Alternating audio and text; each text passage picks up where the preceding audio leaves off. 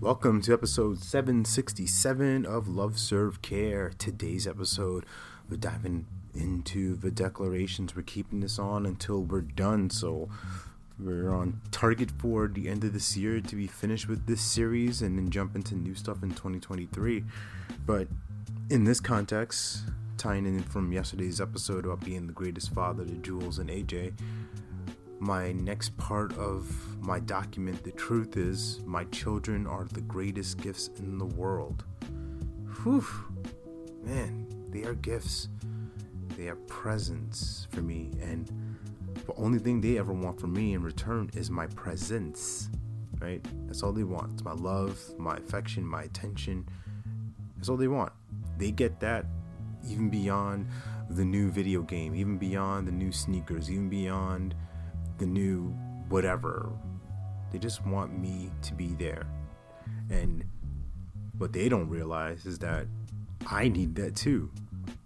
Need me to be there, everywhere I go I'm there, but also recognizing their gifts, recognizing that these little bundles of human are mine to enjoy, mine to nurture and support.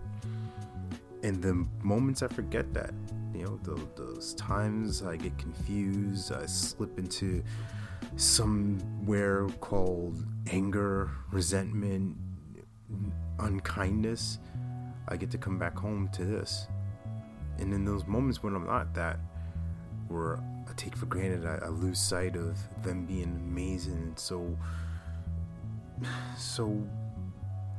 miraculous, because that's what it is. That's what they are. Right, these little miracles, these things that sprout out, these little seeds, and then they grow, and they're like, well, yeah, the years pass by. The year, people say the time flies. It really does, but it also doesn't. The moments that are really slow, where it's like, pick up this sock, pick up this trash on the floor, and they're not doing that, and you snap, you lose patience, like, don't you want to just, you snap, you get short with them, and I find for myself that I have to keep on creating this way of being, that they're the greatest gifts. They're gifts for me. These are treasures. These are precious. I would never yell at someone else's kids. Why yell at my own? I would never spank another kid. Why spank my own? Why would I go and disrespect these gifts that I have? Why would I misuse it? Why would I treat this as not being precious and valuable and priceless? I don't know. You get confused. We lose sight.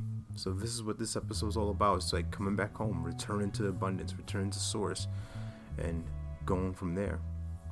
Please remember that you're born to live your life in abundance. You're the master of your future. You control your freedom, and you have complete dominance of your thoughts, your emotions, and your habits. Take care. God bless. Stay blessed.